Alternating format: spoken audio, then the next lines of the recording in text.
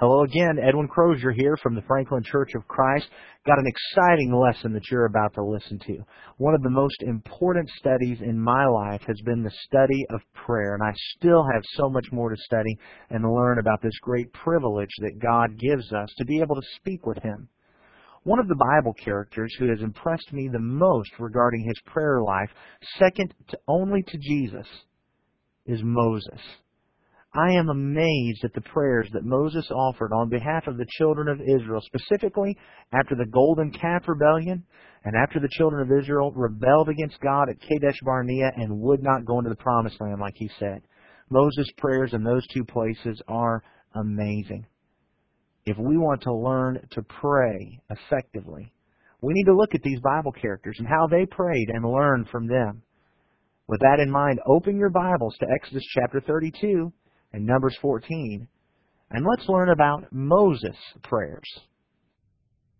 We as Christians, I think, often struggle with some of the daily disciplines or weekly disciplines or just repeated disciplines that we have to have as Christians. We might struggle with the motivation to be at the assemblies or struggle with the daily discipline of Bible study. I think perhaps, though, one of our greatest struggles is often in the area of prayer. Paul in 1 Thessalonians 5 and verse 17 taught us to pray without ceasing, and yet we struggle with that. We have lots of questions about prayer. Interestingly, just on the way over here, out of the blue, I don't know if Tessa just remembered what I said at the end of the service this morning, but she asked me on the way over here, she said, "Dad, does God know what we're going to pray before we pray?" And I said, "Yeah, I think He does." Well, then why should we pray? You know, I mean, what a thought-provoking question. And of course, I believe that we should pray because prayer and actually verbalizing it, first of all, God has commanded it, but secondly, because the actual verbalizing it to God is more for our benefit than for God's. But we have a lot of struggles with prayer. When we consider prayer, I think we can look to the examples in the Scripture and what we find there about praying and looking at those who have prayed and how they did it and what they did. And one example that impresses me greatly, probably second only to Jesus' prayers, are the prayers of Moses that we can read about in Exodus chapter 32 and also in Numbers chapter 14. You remember, of course, that Moses was putting up with these people, Israel, that were always causing problems, always rebelling against God, and always rebelling against Moses, and yet Moses prayed for them, and he prayed for them repeatedly. And when you look at what he prayed, it's a phenomenal prayer. And in fact, the thing that makes it most impressive is in Exodus chapter 32 and verse 14, "So the Lord changed His mind about the harm which He said He would do to His people." Moses' prayers impacted God. We're not going to get into tonight how that worked and what I believe about that, but I just want us to notice the prayers of Moses, because I believe if we want to have that kind of prayer life, the kind of prayer life that does impact God, the kind of prayer life that's effective and successful, that we can believe is biblical, then we've got to look to ourselves, because I believe that if we become more like Moses and pray like Moses, then our prayer lives can have the same kind of impact that Moses' prayer life had. And that's what I want us to look at tonight, these prayers in Exodus 32 and Numbers 14. Before we do that, would you bow with me and we'll pray.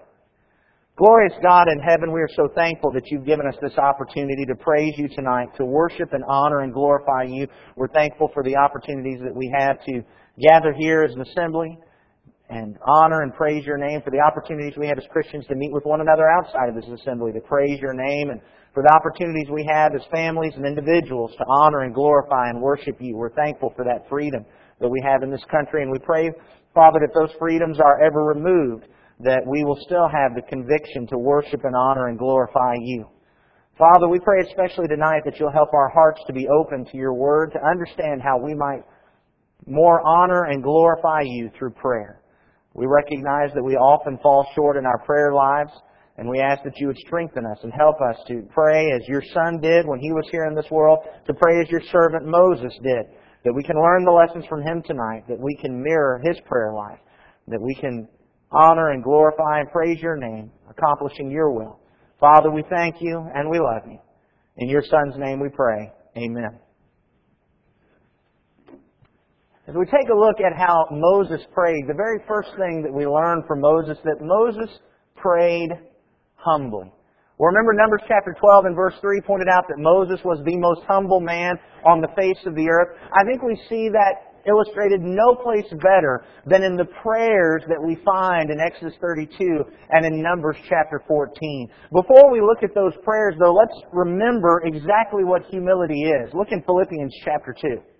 In Philippians chapter 2 and verse 3 and verse 4, Paul wrote, "Do nothing from selfishness or empty conceit, but with humility of mind regard one another as more important than yourselves. Do not merely look out for your own personal interests, but also for the interests of others." Humility means looking out for what others want and for what others need. Not what I want, not what I need. That's humility. Not putting myself forward through selfishness or empty conceit. And this is the tricky part. Recognizing that the others are more important than me. That's the tough part for us, but that is humility. Now with that in mind, let's take a look at Moses' prayers in Exodus chapter 32. Exodus chapter 32. We're going to be looking at verse 11. In Exodus chapter 32, beginning at verse 11, Moses entreated the Lord his God and said, "O Lord, why does your anger burn against your people whom you brought out from the land of Egypt with great power and with a mighty hand? Why should the Egyptians speak, saying, 'With evil intent he brought them out to kill them in the mountains and to destroy them from the face of the earth'? Turn from your burning anger and change your mind about doing harm to your people. Remember Abraham, Isaac, and Israel, your servants to whom you swore by yourself and said to them, 'I will multiply your descendants as the stars of the heavens, and all this land of which I have spoken I'll give to your descendants, and they shall inherit it forever.' So the Lord changed His mind about the harm which He said He would do to His people." And then again in Exodus chapter 32, this time beginning in verse 31. In Exodus 32, beginning in verse 31, Moses returned to the Lord and said, "Alas, this people has committed a great sin, and they've made a god of gold for themselves. But now, if you will, forgive their sin, and if not, please blot me out from your book which you have written." And then again in Numbers chapter 14. In Numbers chapter 14, following the rebellion at the entrance to the land of Canaan. In Numbers chapter 14 and verse 13, Moses said to the Lord, "Then the Egyptians will hear of it, for by your strength you brought up this people from their midst, and they'll tell it to the inhabitants of this land. They have heard that you, O Lord, are in the midst of this people. For you, O Lord, are seen eye to eye, while your cloud stands over them, and you go before them in a pillar of cloud by day, and in a pillar of fire by night. Now if you slay this people as one man, then the nations who have heard of your fame will say, 'Because the Lord could not bring this people into the land which He promised them by oath, therefore He slaughtered them in the wilderness.' But now I pray, let the power of the Lord be great, just as you have declared. The Lord is slow to anger and abundant in loving kindness, forgiving iniquity and transgression. But He will by no means clear the guilty, visiting the iniquity of the fathers on the children to the third and fourth generations. Pardon, I pray, the iniquity of this people according to the greatness of your loving kindness, just as you also have forgiven this people from Egypt, even until now." Did you see the humility there?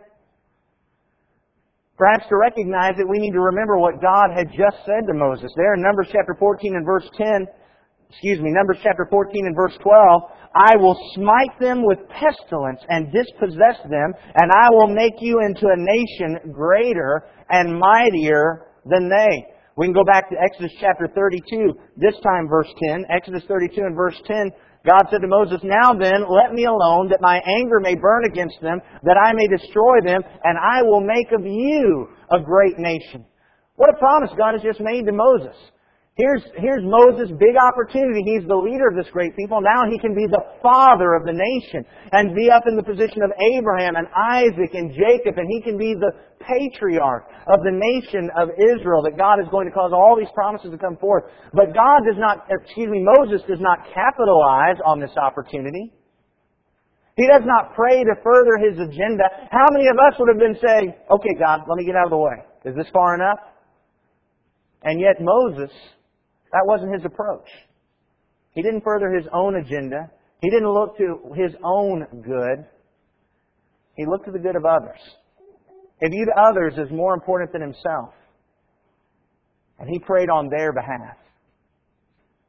As we consider this humility, it actually leads to the next 2 points that we need to note. We're going to delve in this a little deeper and notice some other aspects of this humility. The first of which is that Moses prayed for others over himself. Instead of praying that God would go ahead and make this great nation out of him, he prayed for this nation as it was. In fact, when we look again in Exodus chapter 32, did you see what he said? In Exodus chapter 32, beginning at verse 30, Moses said to the people, in Exodus 32 and verse 30, "You yourselves have committed a great sin, and now I'm going up to the Lord. Perhaps I can make atonement for your sins." Here this people had sinned, and Moses said, "I'm going to go try to intercede for you. I'm going to go talk to God about this, and hopefully it will atone for your sins. It will cover them, and you'll be forgiven." When he went to God and prayed, though, what amazes me the most is he didn't just say, "God, will you forgive them?" Look again at verse 32. "But now, if you will forgive their sin, and if not, please blot me out from your book which you have written." Do you see the extent to which he was praying for them? Consider the sheer magnitude of this statement. What Moses was saying is, here I am, an innocent man. I didn't do this thing, but God, I would much rather you blot me out of your book and lay the sin at my feet instead of blotting this nation out. What a powerful prayer of intercession as Moses viewed those around him as more important than himself. And he looked to what was good for them and not just what was good for himself. And let's keep in mind who this was. This was a people that had angered Moses. I mean, Moses was mad at the folks. Look back at verse 19 of Exodus 32. "It came about as soon as Moses came near the camp that he saw the calf and the dancing, and Moses' anger burned. And he threw the tablets from his hands and shattered them at the foot of the mountain." I mean, this is not just, "Oh, I love these people and I love them so much." He was mad. He was angry at these people. And yet, when it came time to pray, he didn't pray out of his anger that God would destroy them and let him have the nation. He prayed that God would, if he couldn't forgive them, that he would lay the sin at his charge and let him be the sacrifice that would purchase their atonement. What an amazing thing. I think also in Numbers chapter 14, at the prayer of intercession there, just to consider how amazing that prayer is, look at Numbers 14 and verse 10. In Numbers chapter 14 and verse 10, just before Moses prayed for these people, it says that all the congregation said to stone them with stones. They were planning on stoning Moses and Aaron and Joshua and Caleb because they kept trying to push them to go into the land even though they were afraid to. Here was a group of people that stood up and were about to stone Moses, and the only thing that stopped them was the appearance of the glory of the Lord in the tabernacle. But when Moses went to pray, he prayed on their behalf. That's just amazing. I mean, that's phenomenal. Could you imagine if you were up here and preaching some kind of sermon and the congregation didn't like it and started to go outside and pick up those big rocks that are messing up Gary's lawnmower and come in here and getting ready to throw them at you, dropping to your knees and praying on their behalf? And yet that's exactly what Moses did, interceding for those people. He prayed for others above himself. And if we're going to have that kind of prayer life, the kind of prayer life that impacts God like Moses' prayer life did, then we've got to learn to pray for others. Whose agenda is at the head of our prayer list when we're bowing before God? Who do we spend most of our time representing to God? That'll tell a lot about who we think is the most important. But it wasn't just that Moses prayed for others. Moses prayed for God's will and glory above his own.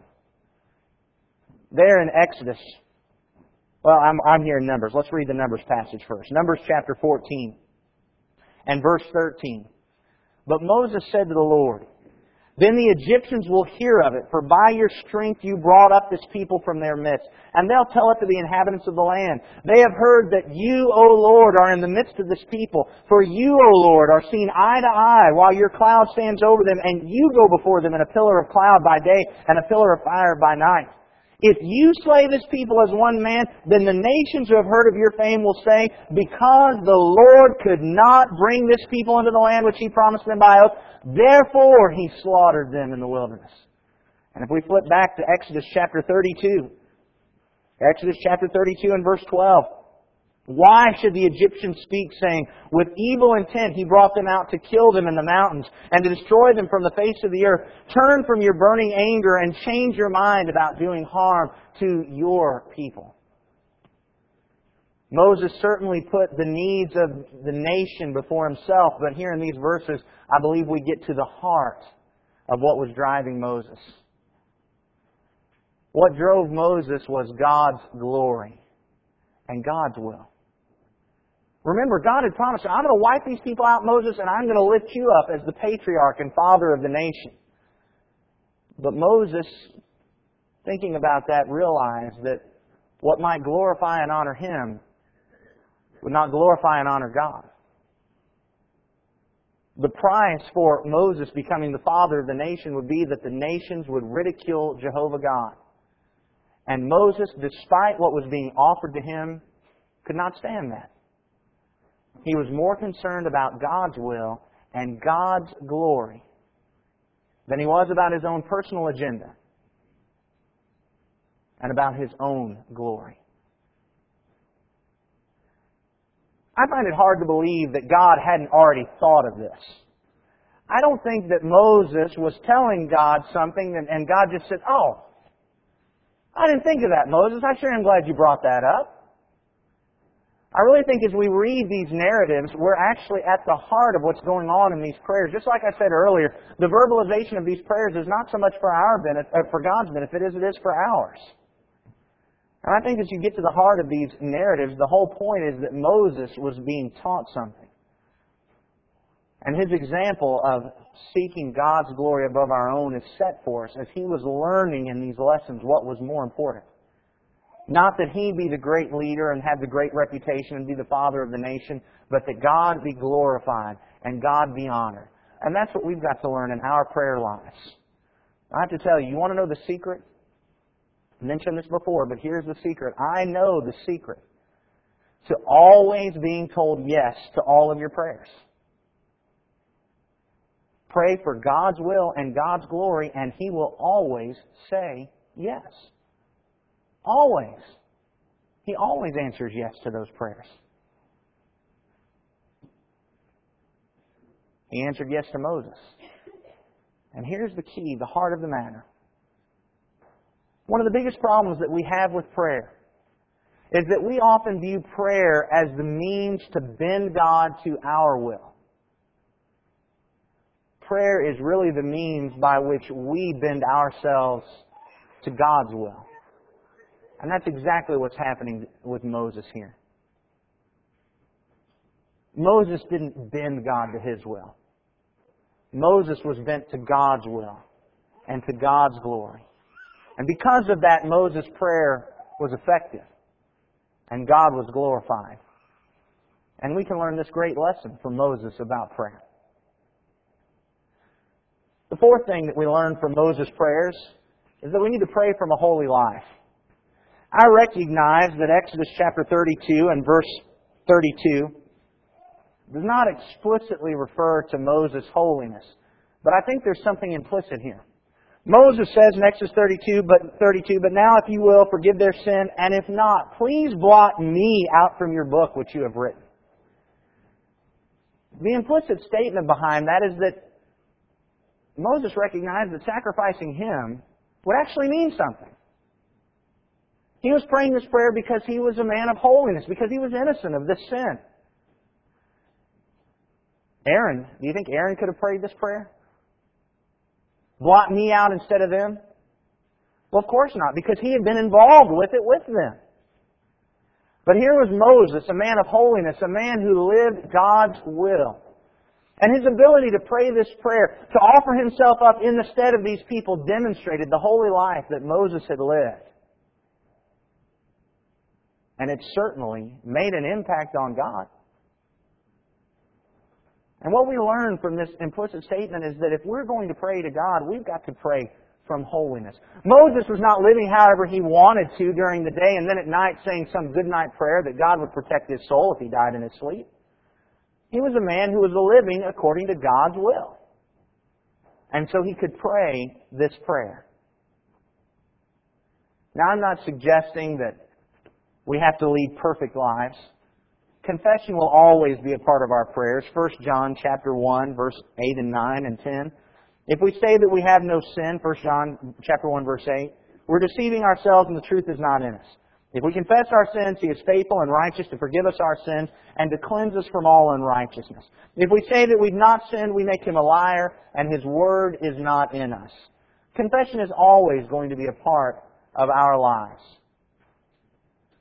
But if we are harboring sin in our hearts, if we're trying to hold on to some sin and live in hypocritic rebellion to God, let us not think that we'll be able to pray and that God will accept those prayers. Isaiah chapter 59 describes this. Isaiah chapter 59. It's a rather lengthy reading, and it's very explicit and very vivid. I almost don't want to read it to you because it's so explicit a lot of us might say, "Oh, that's not me." But Isaiah is using hyperbole. He's using these great pictures to demonstrate to us exactly how bad our sins are no matter what we've done. But when we're living in sin and rebellion to God, hanging on to some kind of sin, trying to hide it and keep a part of our sin in our lives while on the other hand saying we're going to serve God, we find ourselves in this place in Isaiah 59, beginning at verse 1. Behold, the Lord's hand is not so short that it cannot save, nor His ear so dull that it cannot hear. But your iniquities have made a separation between you and your God, and your sins have hidden His face from you so that He does not hear. For your hands are defiled with blood, and your fingers with iniquity. Your lips have spoken falsehood. Your tongue mutters wickedness. No one sues righteously, and no one pleads honestly. They trust in confusion and speak lies. They conceive mischief and bring forth iniquity. They hatch adder's eggs and weave the spider's web. He who eats of their eggs dies, and from that which is crushed a snake breaks forth. Their webs will not become clothing, nor will they cover themselves with their works. Their works are works of iniquity, and an act of violence is in their hands. Their feet run to evil, and they hasten to shed innocent blood. Their thoughts are thoughts of iniquity. Devastation and destruction are in their highways. They do not know the way of peace, and there is no justice in their tracks. They have made their paths crooked. Whoever treads on them does not know peace. Therefore, justice is far from us, and righteousness does not overtake us. We hope for light, but behold darkness. For brightness, but we walk in gloom. We grope along the wall like blind men. We grope like those who have no eyes. We stumble at midday as in the twilight. Among those who are vigorous, we are like dead men. All of us growl like bears and moan sadly like doves. We hope for justice, but there is none. For salvation, but it is far from us. For our transgressions are multiplied before you, and our sins testify against us. Our transgressions are with us, and we know our iniquities. Transgression and denying the Lord, and turning away from our God, speaking oppression and revolt, conceiving in and uttering from the heart lying words. Justice is turned back, and righteousness stands far away. For truth has stumbled in the street, and uprightness cannot enter. All of this is about the fact that God was not with His people, because they were hanging on to sin. Not because they had committed some sin and they were turning to God and trying to get forgiveness and He wasn't giving it to them, but because they were trying to hang on to some sin and hide it in their hearts and harbor it there and keep part of their lives and hearts devoted to something that was against God. And when we do that, we can't pray. Our prayers don't get higher than the rafters. And the only one that hears them are the folks that are within listening distance. If we want to be able to pray like Moses did, we've got to have the life that backs up those prayers. Granted, Moses was not perfect. He was not the one who could be the sinless sacrifice that Jesus would become. But clearly he was a servant of God that lived in holiness and righteousness and grew in God's will. And so God listened to him. And if we want to bend the ear of God, we can't just live however we want and expect God to hear us at night. If we won't listen to God's Word, we can't expect Him to listen to ours. If we want to pray like Moses, we've got to pray from a holy life. Further, we've got to pray based on God's Word. When you look there in Exodus chapter 32, in Exodus chapter 32, in verse 13, Moses, as he prayed, said, "Remember Abraham, Isaac, and Jacob, your servants, to whom you swore by yourself and said to them, I'll multiply your descendants as the stars of the heavens, and all this land of which I have spoken I'll give to your descendants, and they shall inherit it forever." As Moses went to God and he prayed to them, this wasn't just some whimsical wish. This was something he could pray with faith because he knew God's promises and he knew God's Word. And I believe that when Moses referred to these promises, he, again, like so many quotes of Scripture, he wasn't just referring to these particular lines. He was calling to mind everything that went along with these promises that are found in the Word of God that Moses knew. For instance, the promise that God had made in Genesis chapter 49 through Jacob to the 12 sons of Israel. How could those promises come to pass if God wiped out the nation as it was and made him the father of the nation? After all, God had promised through Jacob to Judah, "Judah, your brothers," this is Genesis chapter 49, verse 8, "your brothers shall praise you, your hand shall be on the neck of your enemies, your father's son shall bow down to you. Judah is a lion's whelp. From the prey, my son, you've gone up. He couches, he lies down as a lion, and as a lion, who dares rouse him up? The scepter shall not depart from Judah, nor the ruler's staff from between his feet, until Shiloh comes, and to him shall be the obedience of the peoples." How could that come to pass if the scepter never even came to Judah? You see, Moses recognized the promises of God found in His Word, and when he prayed this prayer, he could pray from faith that he was praying for God's will to be done. Because he knew the promises of God, because he was basing it on what God Himself had said.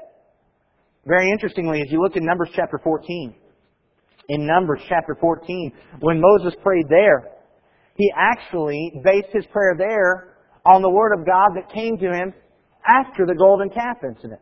In Numbers chapter 14, remember in verse 17, he said, "But now pray, let the power of the Lord be great, just as you have declared. The Lord is slow to anger and abundant in loving kindness, forgiving iniquity and transgression, but He'll by no means clear the guilty, visiting the iniquity of the fathers on the children of the third and fourth generations." Moses calls to God's mind God's own words that we can find in Exodus chapter 34. In Exodus chapter 34, verses 6 and 7.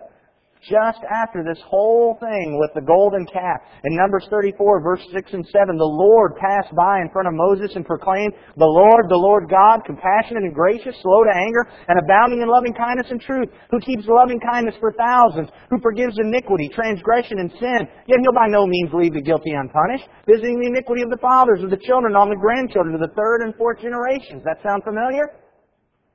That's what Moses was quoting when he was praying to God. If we're going to pray like Moses, we need to pray based on God's Word. How much better our prayer lives would be if we would actually go into God's Word and find the promises of God and pray that God would bring those to pass. How many examples of that could we find? How often do we pray that someone will live and not die because they're sick? I'm not saying that we can't pray those prayers. I think we should pray those prayers. That's fine. But wouldn't it be better in those situations if we went into the Bible and found promises of God and prayed those prayers? Like that the God of peace will be with His child who's going through this difficult time? What about that? We can find that one in the Scripture. How much better our prayer lives would be if when we prayed we thought first about what God has said in His Word and prayed that in our prayers. I'll tell you what, when we pray that, some of these other things will fall into place. If what we're praying is God's promises in His Word, then we're certainly praying for God's glory. You see how that ties in with what Moses did to pray for God's glory? He knew what God's promises were. He knew what God had said. He knew what God wanted ultimately. And so he prayed for that because he knew God's Word. And so his prayers were effective. Further, Moses prayed as a priority. This took priority in Moses' life. Look in Deuteronomy chapter 9. In Deuteronomy, Moses is recounting to Israel the law and all that had happened to them since they had left Egypt. And in Deuteronomy chapter 9, he gets to these stories of the golden calf and the rebellion at the edge of the promised land. And he recounts what happened. In Deuteronomy chapter 9 and verse 17, it says, I took hold of the 2 tablets and threw them from my hands and smashed them before your eyes. See, we're talking about the same thing we just read in Exodus 32. In verse 18 he says, I fell down before the Lord as at the first 40 days and nights. I neither ate bread nor drank water because of all your sin which you had committed in doing what was evil in the sight of the Lord to provoke Him to anger. Moses fasted for 40 days and 40 nights. And this wasn't some kind of partial fast. This was an absolute, complete fast. Praying was such a priority to Moses that he didn't eat and he didn't drink. Now, I believe that because people don't live for 40 days without any water, that God must have sustained Moses in some way throughout this period. But the point that we see here is that Moses was so intent on praying that what we would consider the absolute most important thing that we have to do every day, he didn't even think about that. Prayer was more important to him than eating. I'm not trying to suggest that every prayer we ever utter has to be accompanied with fasting. But is there anything for which we would pray that is so important to us that we would put it ahead of eating? Is there anything spiritually for us that we would put as such a priority and at the top of our list? Because that's what we see here with Moses. These prayers were so important to him. It was so important to him to intercede for Israel that he went 40 days without eating and drinking. If we want our prayers to be effective, there's going to be a point at which we say things are just this important. It is this important that I prayed for it, that, you know what, I can get up 30 minutes early and deny myself some sleep. It's this important that, you know what, instead of going down to the cafeteria, I'll pray during my lunch hour. How often are we telling ourselves, oh, I would pray more, I just don't have the time? Moses took out 40 days. He made the time because it was a priority. And then the second thing we notice from this same verse is that Moses prayed persistently. The verse we just read, after the golden calf, he prayed 40 days, dropped down a few verses. In verse 25, this is about the rebellion as they were at Kadesh Barnea and wouldn't go into the land. In verse 25 of Deuteronomy chapter 9, he says, So I fell down before the Lord the 40 days and nights, which I did because the Lord had said He would destroy you. 40 days and nights. Can you imagine that? You know, just reading in Exodus and Numbers chapter 14, did you get 40 days of prayer out of those few verses that I read?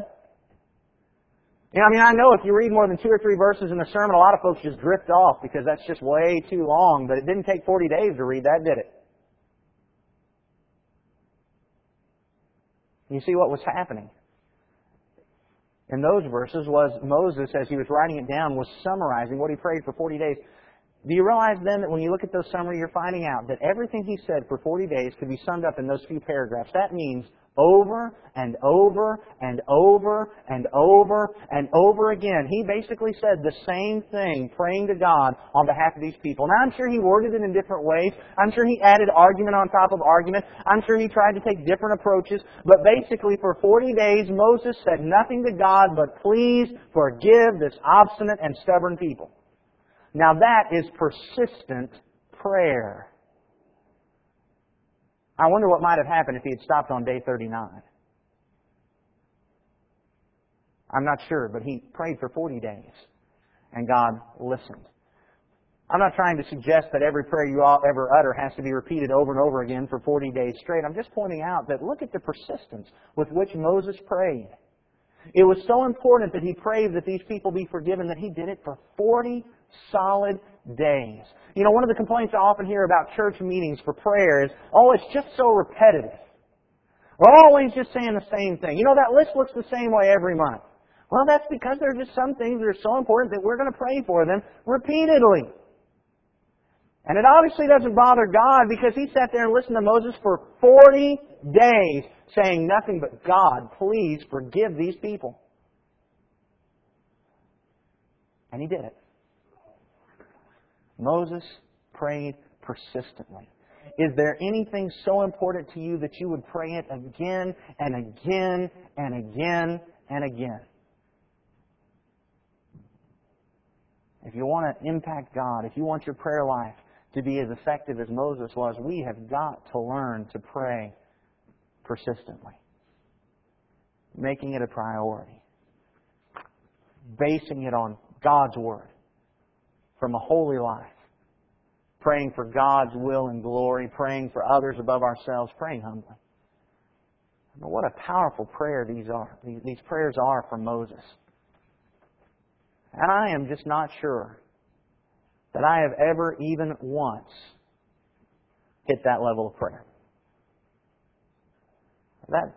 I'm just stunned and amazed and in awe at the humility and the submission that Moses gave here. You know, Moses wasn't Superman. Moses messed up just like we did. He had a life just like we have a life. He has worries and concerns just like we have worries and concerns. He has a family just like we have families. And yet look at how he prayed. And again, Exodus chapter 32 and verse 14. So the Lord changed His mind about the harm which He said He would do to His people. Whatever we might say about that verse and what it means and the deep meaning behind it, what was written is that Moses' prayer impacted God. And if we want our prayers to impact God, we need to pray like Moses did. And so the question for us is, how have we been praying? And how are we going to pray from now on? I know it won't be easy. It won't just happen overnight. But we need to work on this. We need to grow. We had a great month of prayer where we studied prayer for a solid month last year. And we were all up on prayer. But you know, it's been 7 or 8 months since then. And we might have lost sight of some of the things that we learned and some of the goals that we had. We need to remember those lessons. And we need to pray like the folks in the Bible prayed. Glorifying God. Putting His will above our own. Are you amazed as I am at the humility with which Moses prayed? I am just in awe of the strength and faith Moses displayed as he prayed to God. Let's remember what we've learned. If we want our prayers to be effective and impact God as Moses' prayers did, then we've got to learn to pray as Moses prayed. We learned that Moses first prayed humbly. Second, he prayed for others more than himself. Third, he prayed for God's will and glory, not his own. Fourth, Moses prayed from a holy life. Fifth, Moses prayed based on God's Word. Sixth, Moses prayed as a priority. And seventh, Moses prayed persistently. If we can capture those qualities in our prayer lives, then we will pray effectively, and our prayers will impact God. If you have any questions about prayer, about serving and glorifying God, or about the Franklin Church of Christ, please feel free to call us at 615-794-2359, or you may contact us through our website at www.franklinchurchofchrist.com. Perhaps someone has given or loaned this lesson to you. If that's the case, let me invite you to visit our website. Again, that's franklinchurchofchrist.com. You're free to download as many of the lessons there as you would like. We have them in audio and in outline format. Download those, study them, share them with others in any way that you think will glorify God and draw people closer to Him. May God richly bless you as you draw closer to Him. But more importantly, may you richly bless God.